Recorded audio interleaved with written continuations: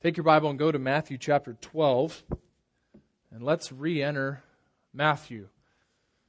We've taken a break this summer, or really this last month, to deal with a number of different topical issues, and we're coming back now to Matthew chapter 12, and I wanted to take just a moment to reacclimate us, to get our bearings back here in Matthew. I know that this is familiar ground for me. I read this a lot. And I know that many of you, it's familiar to you as well. Your Bibles open up there because of our study time together. So I don't want to insult your intelligence or your memory, but I also don't want to take for granted that we know where we are when we come to Matthew chapter 12. If we flip back in our Bibles to the very first page of Matthew, we find right on the first page the very clear intention that Matthew has under the Holy Spirit's direction in writing this gospel account, this narrative account regarding Jesus from Nazareth. He begins in verse 1, the book of the genealogy of Jesus, the Messiah, that is Christ, the son of David, that is the fulfillment of the Davidic promises. He is the king that was promised, the perfect king who would reign in perfection, the son of David and the son of Abraham.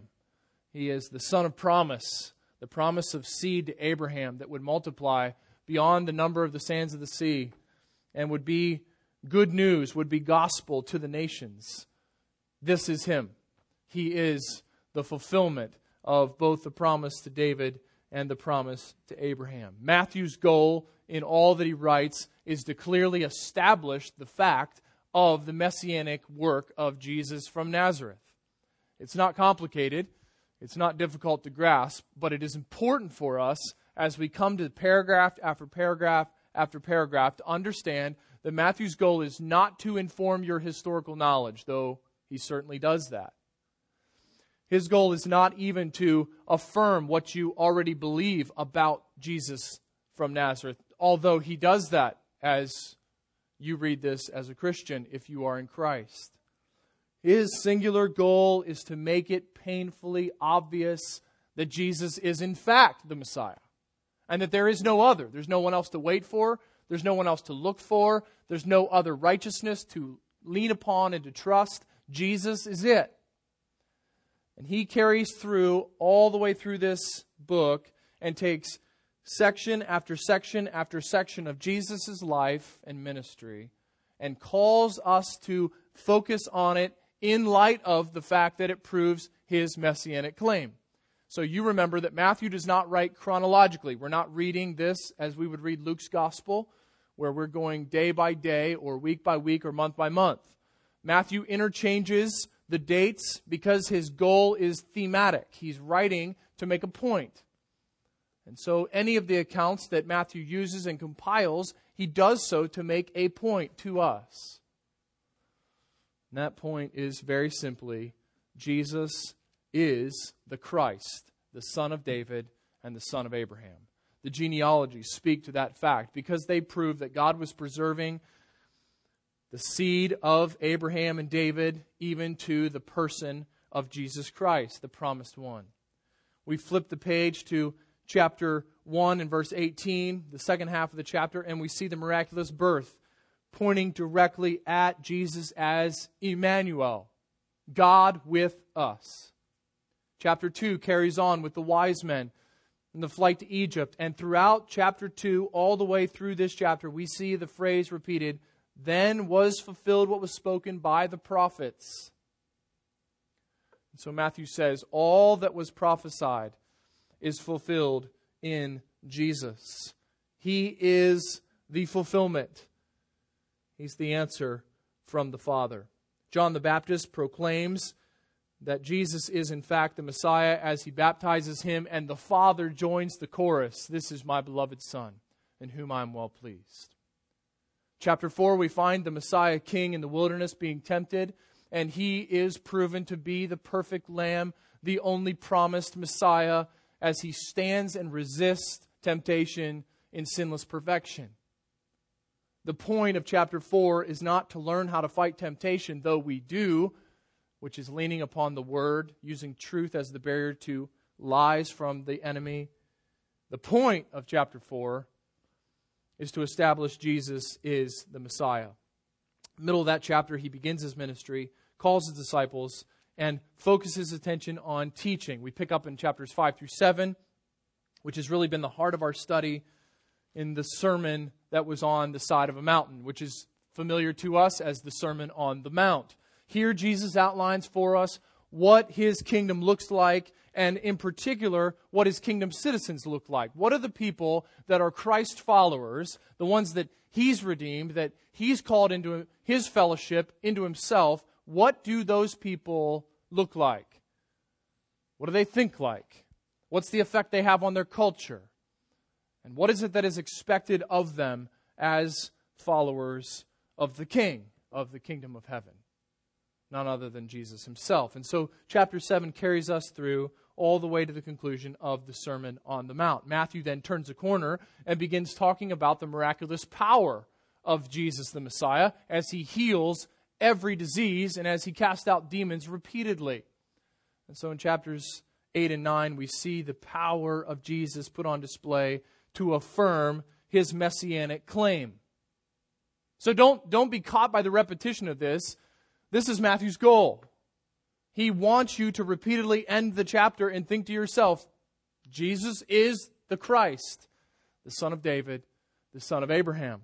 Chapter 10, he facilitates and mobilizes his disciples to go out and to spread the kingdom message, the gospel of Jesus, the Messiah, and really indirectly calls upon all of us to be his kingdom missionaries.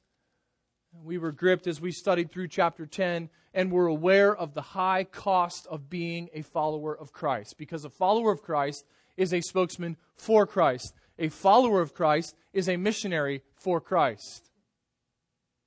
You and I are missionaries to the Central Valley. You are missionaries to your neighbors, to your co-workers. What are you? I'm a missionary of Jesus Christ. That is the role, that is the assumed reality for those who follow Christ. Chapter 10 made that clear for us. Chapter 11 then is really where we turn a corner, and we will follow in this in chapter 12 today. But in chapter 11 we turn a corner and Matthew begins to show the opposition that was rising to Jesus in his ministry. And the opposition itself becomes a cause for understanding that he was in fact the Messiah. His message was offensive.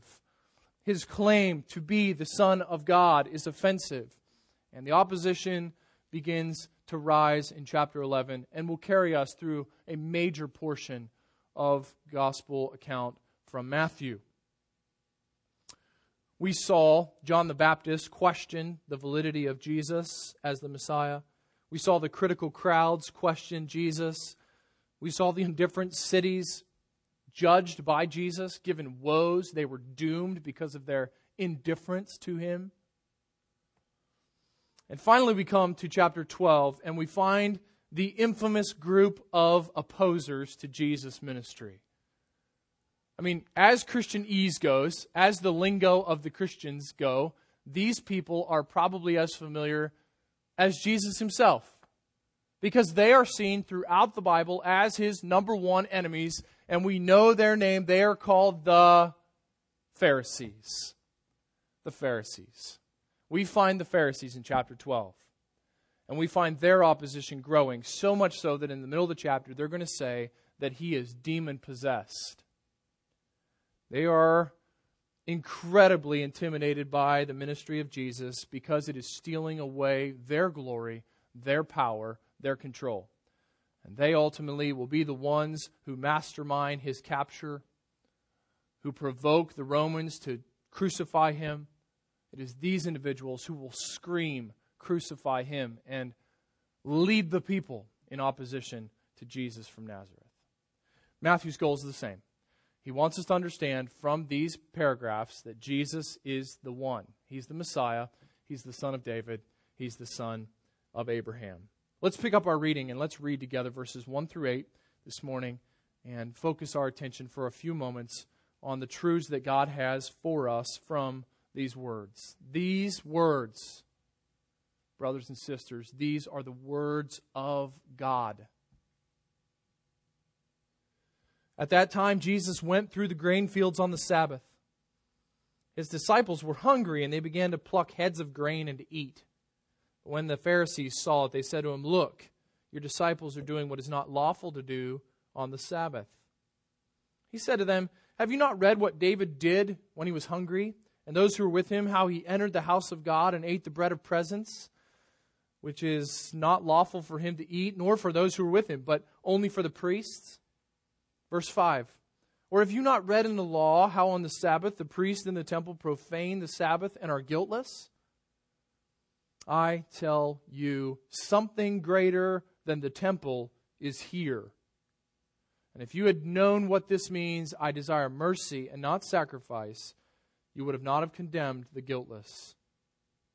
Do not miss verse 8. "For the Son of Man is the Lord of the Sabbath." Sinful humanity across the board always desires to skirt the holy standard, the righteous standard of God. It is the default mechanism within sinful humanity to try to downplay and set aside the requirement, the righteous requirement of God for us. He alone created us. He alone is the judge. He alone establishes what is righteousness. He is inherently righteous. Therefore, all that He demands is righteousness. And we, as sinful humanity apart from God's grace, desperately want to be away from His law. Some, as Romans 1 tells us, suppress that. Go as hard and as fast away from the law as possible, in every disobedience, in every debauchery, attempting to relegate the law to some hidden corner where they do not have to think about it. Maybe that was your testimony apart from Christ. Maybe before the Lord rescued you from your sin, your goal was to not be accountable to the law by not having to think about the law, by living in any way possible according to your own law. So you tried to squeeze the law out of your conscience by living as headlong against it as possible. But for others, there is a different kind of deception.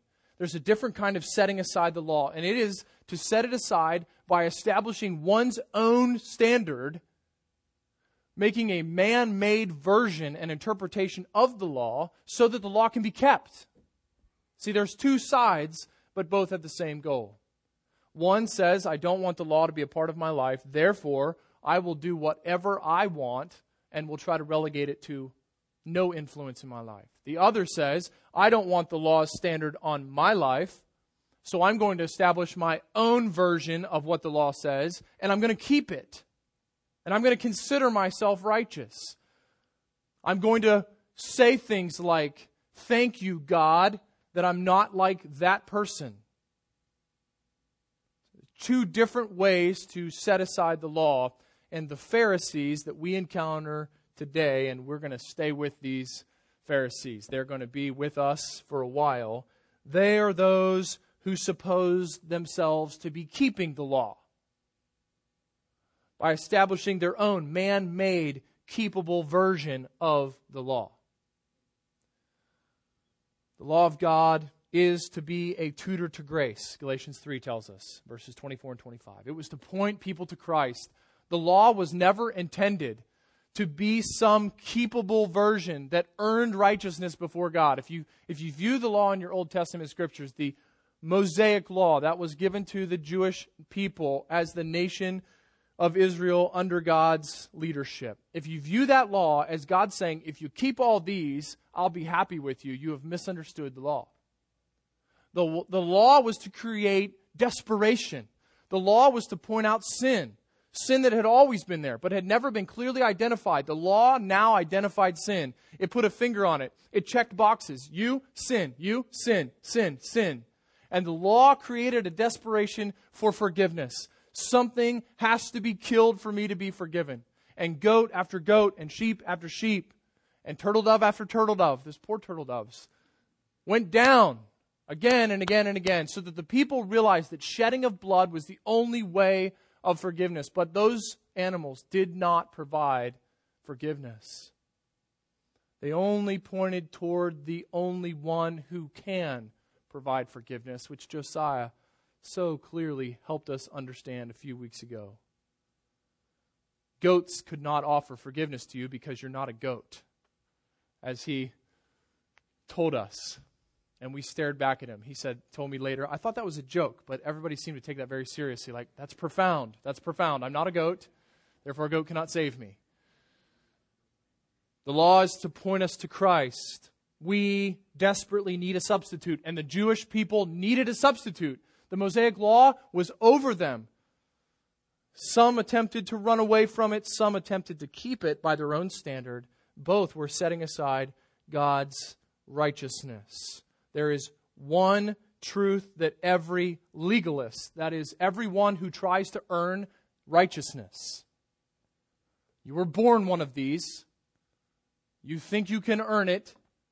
I think I can earn it. Apart from grace, this is our default thinking, and there's only one truth that every legalist must bow under. One self-righteousness crushing truth. Jesus is the Lord of the law. That is the truth. Jesus is the Lord of the law. No legalist will submit to that. No legalist will acknowledge that. No legalist will set himself aside and acknowledge that Jesus from Nazareth is the Lord of the law. Therefore, Matthew presents these paragraphs for us so that we might be overwhelmed with the evidence from the mouth of Jesus himself and from the opposition of the Pharisees, which mirrors our hearts apart from grace. We would be consumed and we would be convinced that Jesus is the Messiah. Verse number 1 starts out, at that time. And I just want to take a moment to set that in its context. At that time. We read that and we say, what time? I don't see any time designated here. At that time simply connects us back to chapter 11. At the point at which the opposition was rising, Jesus also dealt with the Pharisees. That's all that Matthew's saying. About this time. About the time that he said, the yoke is easy and the burden is light for those who come to me and are desperate for my relief. Remember at the end of chapter 11? About the time that Jesus was teaching the people that if they would respond in faith and repentance to him and to him alone, that he would forgive them. About the time that he was doing that, in chapter 11, these discussions happened. That's all that Matthew means by at that time Jesus went through the grain fields on the Sabbath. Jesus is the Lord of the law. If you walk away with nothing else, understand this. That means that he alone can fulfill it. And he alone can be the righteous substitute for you as a sinner. Now we're just going to split this up into two of the most non-creative sections I think I've ever heard. We're going to see the accusation, and then we're going to see the answer. Okay? Just as simple as it gets. Alliteration, but simple nonetheless. The accusation from the Pharisees and the answer from Jesus. Let's look at the accusation. What is it that they are accusing Jesus' disciples of? And what is it that they're accusing Jesus of, really? At that time, Jesus went through the grain fields on the Sabbath. His disciples had growling stomachs. We don't keep the Sabbath. We don't observe the Sabbath. This is Sunday. This is the Lord's day. This is not the Christian Sabbath. Sabbath is Saturday. Sunday is our day set aside for the Lord. But many of you understand what it's like to be on the Lord's day and to be hungry. Okay? Some of you right now are empathizing with the disciples. All right? They're out on a stroll on the Sabbath day. And they're hungry. That's all there is to the story. And they began to pluck heads of grain and to eat. But when the Pharisees saw it, they said to him, "Look, your disciples are doing what is not lawful to do on the Sabbath." Now that's critical for us to understand what's going on with this accusation. Because at the surface level, if we take this at face value, and the Pharisees are the people who know the law better than anyone else, they think all the day long about the law. They are trying hard to keep the law, and they say that the disciples are breaking the law. We might have cause to think maybe they are. Maybe Jesus is just turning a blind eye to a little white sin on the part of his disciples. I mean, maybe Jesus is not nearly as serious about the righteous standard of God as we think. So it's important for us to grasp what's taking place here. Number one, the point of conflict in the accusation has to do with the Sabbath. I mean, it's all about the Sabbath. All right? The Sabbath was the favorite day of the Pharisee because it was the day when they set aside the time, obviously created by God and established by God in the Mosaic Law, that there would be a day set aside for rest and worship. The Pharisees thrived on the Sabbath. It was their day of all days. It was their favorite opportunity to get after Jesus too. As you're going to see in the next several sections, we're going to watch these Pharisees go after Jesus. The Sabbath day had serious implications. Why are these legalists so worked up about the Sabbath? Well, let's find out. Let's go back to Exodus. Turn with me to Exodus chapter 20, and let's look at some Old Testament texts this morning to help us see where the concern, which originally no doubt was a humble, honest concern on the part of God's people, where that concern began and how it got to where it was corrupted at the point of these Pharisees and their confrontation with Jesus. Exodus chapter 20. Here's the command from the Lord, verse 9. 6 days you shall labor and do all your work, but the seventh day is a Sabbath, a rest to the Lord your God, to Yahweh your God. On it you shall not do any work, you or your sons or your daughters, your male servant or your female servant, or your livestock, or the sojourner who is within the gates. For in 6 days, here's why this is the standard. For in 6 days the Lord made the heaven and earth, the sea and all that is in them, and rested on the seventh day. Therefore the Lord blessed the Sabbath day and made it sanctified, made it holy, made it unto Him. Okay, so Exodus 20 is the giving of the law. You're very familiar with this because you are aware of the first part of Exodus 20. You shall have no other gods before me. You shall not make any graven image. You know these 10 commandments, the Decalogue. Continue on in Exodus and turn the pages over to chapter 31. Chapter 31. And notice the severity of God's righteous standard. Ken Harvey did a great job this morning reminding us of God's perfections, His holiness, and the demand that He places for us to respond rightly to His holiness. Here's what we find about the Sabbath in Exodus 31. And the Lord said to Moses, you are to speak to the people of Israel and say, above all, you shall keep my Sabbaths. For this is a sign between me and you throughout all generations, that you may know that I, Yahweh, sanctify you. You shall keep the Sabbath because it is holy for you. Everyone who profanes it will be slapped on the wrist and sent to detention. No. Did you see? Do you see what's there? Everyone who profanes. Do you see what it says? Do you know why they are so wrapped up in this? Everyone who profanes the Sabbath shall be put to death. This is capital punishment for the nation of Israel. Whoever does any work on it, that soul shall be cut off from among his people. 6 days shall work be done, but the seventh day is a Sabbath of solemn rest, holy to the Lord. Whoever does any work on the Sabbath shall be put to death. There's no way in the Hebrew to make that say anything other than kill them if they break the Sabbath. This is the holiness of God. It hasn't changed today from that day. God demands perfect holiness. If He set aside the seventh day to glory and rejoice and rest in all that He had done in creation, and we are called upon to rest on a seventh day, then the holy standard must be kept. The nation of Israel was demanded that they keep the Sabbath holy unto God. And so the Jews were, rightly so, very concerned about the Sabbath observance. In fact, as those sinful human beings born into the nation of Israel who want to set aside the law of God and its standard for them, they opted to create an environment where they could earn their own righteousness. They could keep this standard. They could keep the standard by establishing guardrails all around the standard, which is keep the Sabbath holy. and they could keep the Sabbath, although it was anything but holy. Verse 1 in Matthew chapter 12, the disciples began to eat. Here's what's happening. For some reason, the Pharisees are out in this field, okay? We don't get any information about the story. We don't know where they're walking. We don't know what's happening here. But Jesus and the disciples are walking through the field, and what would happen is those who would harvest the field would always leave the corners of their property unharvested, so that anybody could come through who was hungry, who needed food, and they could use that corner as a resource. You remember this, right? You remember this from Ruth and Naomi? Remember good old Boaz? He started leaving way more than the corner open, okay? He started thinking, I like that person. That whole story is built on this. The same concept. So Jesus is walking through a field. The men are hungry, and they have every lawful right to go and take some grain.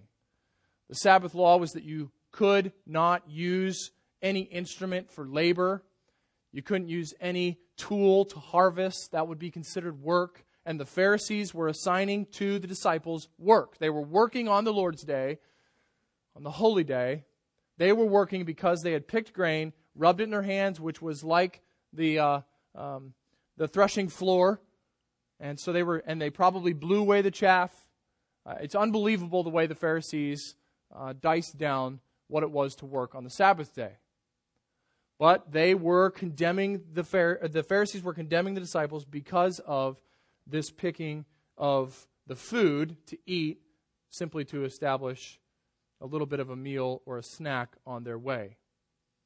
The Pharisees saw it. They said, look, Jesus, your disciples are doing what is not lawful on the Sabbath. Now, it's important to carefully know what they mean by lawful. All right? You will not find in your Old Testament that you cannot pick a piece of grain when you're hungry on the Sabbath day. You won't find it. In fact, we just read the foundational truths that God gave regarding the Sabbath. You shall not work on the Sabbath day.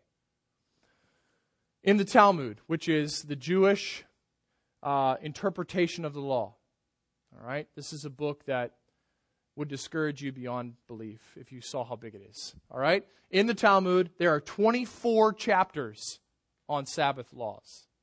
24 chapters on laws that help you keep the Sabbath so that you basically can earn your own righteousness. Now listen to some of these. John MacArthur gives these to us, and I'm just so grateful that he did the work in the Talmud, because me and the Talmud, not friends. I'm glad John did it for us, okay? One law specified that the basic limit for travel was 3,000 feet from one's house. But there were various exceptions. If you'd placed some food the day before within 3,000 feet of your house, you could go there and eat it. And because the food was considered an extension of your house, you could go another 3,000 feet. But if you went further than that, you were probably working. You were probably doing too much, and that would be considered breaking the Sabbath law. Certain objects could be lifted up and put down only from and to certain places. Other things could only be lifted up from a public place and set down in a private place. It's just amazing the kind of laws that they placed. Eating restrictions were extensive. You could not eat anything larger than an olive, or you would be exerting too much energy and you would be in danger of breaking the law. It's pretty incredible. Throwing an object into the air with one hand and catching it with the other was prohibited because it took too much brain power to catch it. I don't know. Jugglers were in a hard time in Israel during the Sabbath day. All right? Laws were always so that man could avoid the righteous standard, which we're going to see in just a moment. Tailors did not carry a needle with them on the Sabbath for fear they might be tempted to mend a garment and thereby perform work. No fire could be lit or extinguished, including fire for a lamp, although a fire already lit could be used within certain limits. Baths could not be taken for fear some of the water might spill into the floor and wash the floor. You see this? This is avoiding God's righteous standard. If you've thought of legalism as anything other than setting aside God's law, that's exactly what this is. And the Talmud is laced with this kind of avoidance of the standard. And the Pharisees are saying, according to the Jewish interpretation of the law and the 24 chapters of the Talmud, your disciples are breaking the law. And Jesus has an answer. He does not hesitate. He does not wait one moment. He comes back with an answer, and that's where we see in verse number 3, we've seen the accusation, now we see the answer, and it's fascinating. What does Jesus answer with? 2 questions. I love the way Jesus argues. He said to them, "Have you not read what David did when he was hungry and those who were with him, how he entered the house of God and ate the bread of presence, which was not lawful for him to eat, nor for those who were with him, but only for the priest? Or have you not read in the law how on the Sabbath the priest in the temple profaned the Sabbath and are guiltless? I tell you, something greater than the temple is here." Now, what is the answer? Well, first of all, let's just be clear. Jesus is sticking a dagger into the Pharisees' self-righteous, arrogant hearts with the first words out of his mouth. Look at verse number 3 and those first words. Have you not read? Do you understand what that's like? That would be like me coming out to one of you growers or farm working people and saying, I don't know if you thought about this. You might want to think about pruning these trees. And you're looking at me like, what are you doing? You don't know the first thing about pruning trees. You can't even prune the one tree that's in your backyard. Okay? You have someone else come do it. You don't know anything about it. We know about pruning trees. I know what's good for trees. You go back to your office, buckaroo, with your little soft hands because you don't work outside. I'll take care of the trees. All right? When Jesus says to the Pharisees, "Have you not read?" that is a slap in their face. He's saying, have you not engaged with the Old Testament? Have you not engaged with the Word of God? Do you not know what God has said? And the clear answer to them is, of course we have. We're the keepers of the law. We're the keepers of the Word. We're the righteous people. We're the ones who don't need a Savior. We just want a Messiah who will come and establish reign over Rome. We don't need a Jesus to die in our place. We don't need a substitute. We're Abraham's children, we saw last week. The Pharisees, no doubt, did not miss this implication. If you are accusing us of sin, Jesus says, you probably don't read your Bible. Unbelievable words to the self-righteous Pharisees. Now notice what he uses. He uses David and he uses the priest. The story of David, if you're not familiar, is from 1 Samuel 21. You could read that story, but it's a sad story. Very sad. David's running from Saul. He goes into the priest because they're starving, he and his men. They want something to eat. He goes in, he lies to them, tells them that he's there on an errand from the king and that he needs desperately to have food. The priests go along with it, allow him to eat the show bread, which was the bread for the priest only to consume. This was forbidden. This was clearly against the law. They go along with it. Saul finds out about it, finds out that the priest aided and abetted David, who is his enemy, and he goes down there and he slaughters all the priests. Just to make a statement. It's a terrible story. 1 Samuel 21. But Jesus says, do you know what David did? So he uses David. All right? And Jesus is arguing from the lesser to the greater. So he asked them a question. Have you not read what David did with the showbread? Because he knew that the Pharisees did not condemn David for that. They did not condemn him as being unlawful or as being worthy of death because he went into the temple and he ate the bread that only the priests were allowed to eat. And Jesus' point, as we're going to see in a moment, is crystal clear. I'm greater than David. That's his point. And you're going to pick at me for breaking your petty law that you created so that you could earn your own self-righteousness? David broke the standard given by God. He ate the bread that was forbidden by God to eat. And you don't get upset with David, and you're going to get upset with me and with my disciples because we're not keeping your version, your interpretation, your standards around the law. You see that? It's lesser to greater. David did that. You're not upset. I'm the Messiah, and I did something not even close to that, and you're upset. He's pointing out the foolishness of their thinking. Second illustration is the priest. Numbers chapter 28, verses 9 and 10. 9 and 10 say that it's the priest's labor in the temple. The whole point of the priest defiling the temple is that they work there. On the Sabbath, the priests have to work. So every single Sabbath day, the priests are defiling the temple. I mean, they're working. And the Pharisees would never in a million years have thought that the priests within the temple were somehow breaking God's standard, because they understood that there was built into the law an understanding that on the Sabbath, when worship was happening, those who led in worship under God's provision and delegation were not required to stay away from work.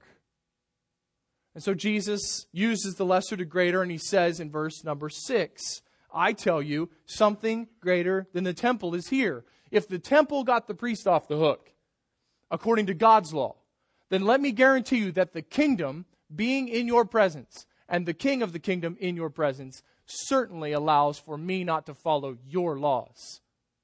You see what he's doing here? He's arguing from saying you are all bent out of shape about your own standard that you've set up so you can keep righteousness, you can earn it, and you're unaffected by what the Scriptures teach, would, according to a flat reading of the Scriptures, would condemn these individuals, David and the priest. You have a misguided, self-righteous, arrogant condemnation. He calls it condemning the guiltless in verse number 9. The implication is crystal clear. Temple service was cause for an exception to the law of God. Surely the Messiah's disciples' eating was an exception to the man-made code of the Pharisees. He goes on in his answer, and he drives the knife deeper into the heart of the Pharisees in verse number 7. And this is where we really must take pause and consider what Jesus says. In verse number 7, he quotes from Hosea 6:6. He says, if you had known what it means, so he's gone away from have you read. Now he says, if you could know what it means, and they can't because of their blinded eyes. Hosea 6:6, I desire mercy, not sacrifice. You would not have condemned the guiltless, for the Son of Man is the Lord, is the master of the Sabbath. The punchline from the Lord Jesus to the self-righteous Pharisee, to the legalist, is simply this. I desire mercy, not sacrifice. What does that mean?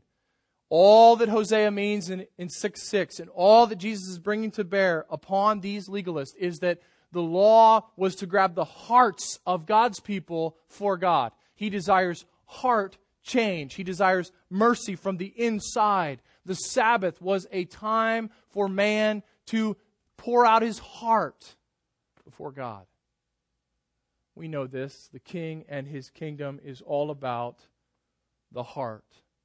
The Sermon on the Mount kept reminding us, God is not impressed with you keeping your own version, your own setup of righteousness. He wants your heart. The law was to drive you and to drive your heart to a place of desiring and showing, as you receive it, mercy. God is unimpressed by the sacrifices of his people if their heart is not established before him. Jesus understands the point of the law, but these self-righteous Pharisees could not. If you had known what this means, and they couldn't, is the inference, then you would not have condemned the guiltless. So, the Pharisees had two problems. The legalist today even has two problems. One, they do not understand the righteousness of God. They may think they do. They may think that going to church every week or a lot of weeks, they may think that picking up a Bible and reading it, they may think that doing prayer times, they may think that whatever it is that they think is God's righteousness, but it's not. They may think they understand the standard because they have established their own version of the standard. But like the Pharisees, they have missed the central meaning of the holy standard of God, desiring a heart that has been radically altered, not mere works or sacrifices. And secondly, they have misunderstood, they've missed completely the Lord of the law. Jesus says in verse number 8, for the Son of Man is the Lord of the Sabbath. The kingdom is all about Christ, and it's all about our view of Christ. Finally, Jesus hits the heart of the matter for the Pharisees. They will not, and they cannot submit to his lordship over their law. What is the offense? Is that Jesus disregarded their Talmud interpretation of the... That's the offense. I'm righteous. I'm keeping God's law by my own version of the interpretation, by my own guardrails. The Jews were famous for, if this is the center and this is God's clear command to us, let's put a guardrail out here so that we don't ever cross the guardrail and fall into the hole. And then let's put a fence around the guardrail so that we never trip over the guardrail. And let's put a cement wall around the fence so that somehow we don't climb over the fence, trip over the guardrail.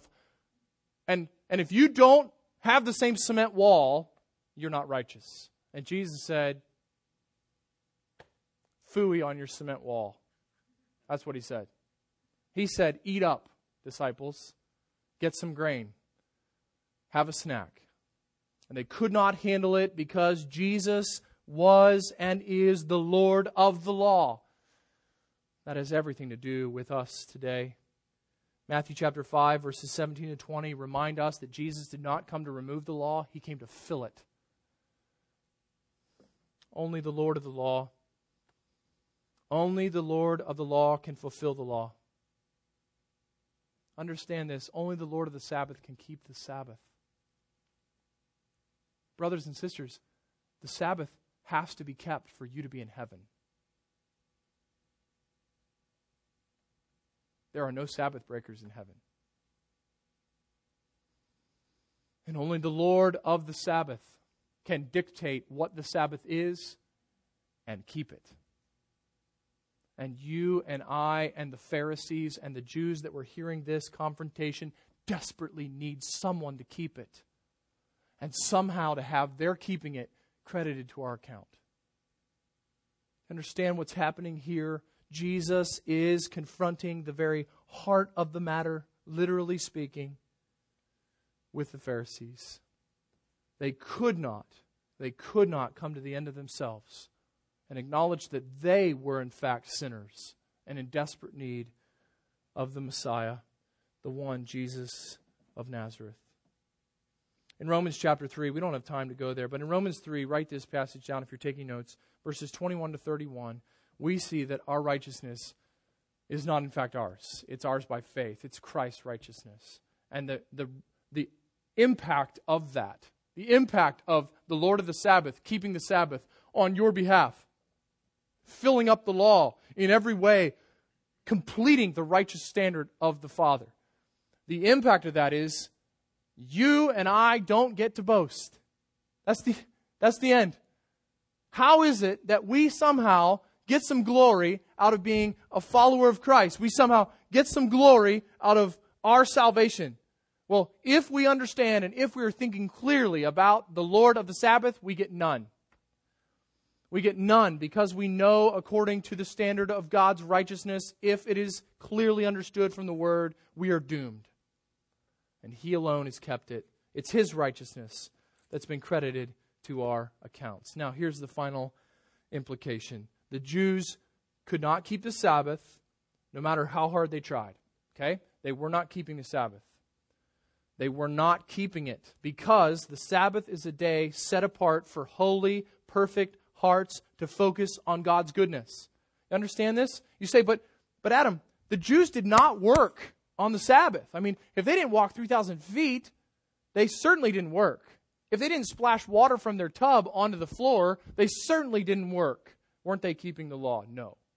Because the law was intended for the heart. The law was a tutor to grace. They were not keeping the law, nor could they keep the law. They needed Jesus to keep the Sabbath for them, and by faith to have that righteous standard credited to their accounts. That obedience on their back, and their sinful failure to keep the law placed on Him and taken to a cross and a body broken and blood spilled so that they would know forgiveness. So what? What's the end of this paragraph for us? Let me ask you a couple questions by way of application. Number one, do you trust and hope only in the perfect law-keeping righteousness of Jesus, the Lord of the law? I mean, this is serious, a real question to ask yourself. When I look at my life and I think of the eternal reality of a judgment, do I really believe that only the perfect righteousness of the Lord of the law could earn me entrance into the kingdom. Now listen, Peter will never ask you why he should let you into heaven. It's not going to happen. Peter's not at the gate. But that's a common question. And if your answer to Peter in your mind is anything other than the perfect, righteous obedience of Jesus credited to my account at the cross, and my sinful failure punished on Christ at the cross, if there's anything other than Jesus, then you've misunderstood. And the answer will be, depart from me. And it won't be from Peter. It'll be from Jesus himself. I never knew you, worker of iniquity. You didn't keep the Sabbath. You didn't keep my standard. Only my Son keeps my standard. And only my Son can cover you. What is it that you trust? Number 2, are you attempting, even today, even by being here in a green chair, are you attempting to earn God's affection through your own interpretation of the law of God? And let me put this in 2 levels. Are you trying to do that for your salvation? And then here's the scary question. Are you trying to do that for your sanctification? Are you trying to grow by doing things that God will notice and like you more? I mean, really, as Christians, this is kind of the default struggle we have with our flesh. We really understand as believers that we were poor in spirit. There was nothing left to us. There's no righteousness in us. And so the Spirit of God gave us life. He opened our eyes. We saw the beauty of Christ, and our hearts were drawn. We could do nothing but repent and believe. And at the moment of salvation, that is so crystal clear to us. And as the years go by, and as the days go by, and as the flesh is battling against the Spirit, we find ourselves attempting to live out our growth in Christ by some other means than the way we were saved. And so we begin to do things like, well, I want to be a good Christian, so good Christians go to church. What does a good Christian mean? A good Christian, let me just clarify, a good Christian is one who is unending in his trust in the finished work of Jesus Christ. That's a good Christian. You want to be a good Christian? I do, desperately. Want to bring glory to God? I do desperately, and I know you do as well. If you're here this morning, you're in Christ. Do not allow legalism to rob you of growth with some artificial form of it. Look to the cross. Look to the blood-stained cross and look to the empty tomb. That's your hope. That's your growth. That's where grace comes from. That's how God is changing you. It would be important for us to ask ourselves in what way, and we will this week, if not personally in our grace groups, in what way can you root out all forms of legalism and pursue boasting only in the cross? And how has self-righteousness crept back into your growth and grace? Do you find yourself dropping little hints to people around you that make sure that they know you are a growing Christian? Do you find yourself pleased with yourself and thinking God must be pleased too? Brothers and sisters in Christ, understand this shocking statement. God can never love you more than He does today. Never. His love for you will never grow. It'll never grow. It is infinite. He loves you with the love He has for His Son. He's not impressed, but He loves to have you love and trust His Son and put Him on display. He will never love you more than He loves you today. Self-righteousness will rob you of your relationship and the warmth of your relationship with your Heavenly Father. And it will deceive you into thinking that you somehow get to boast in yourself and the cross. Don't allow it to happen. Don't become a Pharisee at Grace Church of the Valley. I don't want to be one of these. The Spirit doesn't want any of us to be one of these. He wants us, through Matthew's writing, to understand this one truth. Jesus is the Lord of the law. So, Jesus alone can fulfill the law and can be the righteous substitute for sinners, like the Pharisees, like the disciples, like Adam Bailey, like you. Trust Him. Look to Him. Exalt in Him. Set your mind above on the things of Christ. Love His Word. Learn from His Word. Live in His Word. Trust the Spirit to give you guidance and direction. Speak for Him. Be bold. Take risks. Suffer for Him. Allow Him to be glorified through us. Father, this is a clear warning to us as we look at the Pharisees' life. And it's clearly a rebuke of the Pharisees' self-righteous deception. But in these verses, from 1 to 8, we find not just a rebuke, we find words of hope. This is the gospel. There is a Lord of the Sabbath. There is one who has authority over all things. There is one who has created us and sustains us. There is one who has perfectly obeyed you, Father. And it is not us. And we confess we desperately needed that obedience to be transferred to our account. And by your gracious plan and through your sovereign work, you've done it. You've done it through your own Son, who perfectly obeyed you, who died in our place after living in our place, who was resurrected, given life, so that we might know life eternal. This is our joy. This is our confidence. Teach us not to steal back your glory by trusting in ourselves and our own working out of your righteousness. Father, I pray this morning for legalists that are here that do not know your grace. Please break them, bring them to the end of themselves, so that they can see their righteous achievement as nothing more than a pile of garbage for the all-surpassing worth of knowing Christ Jesus. For those of us who battle with our flesh and the desire to create our own system of growth, teach us to love grace, to lean upon grace, to long for grace, to ask for grace, to look to you for unmerited favor at every turn, because the cross is true. And because the tomb is really empty. You've opened our eyes. Help us, Father, to walk in a manner worthy of the gospel by which we've been called. We ask these things not so that we will be known as a church that lives this way, but so that you would be known as a God who transforms people like this. And that your fame would be spread throughout this valley, throughout our communities. That you would be more famous because Grace Church is here than if it weren't. This is our desire. We believe it's yours as well. So we ask it by faith, in confidence, in the name of our Savior. Amen.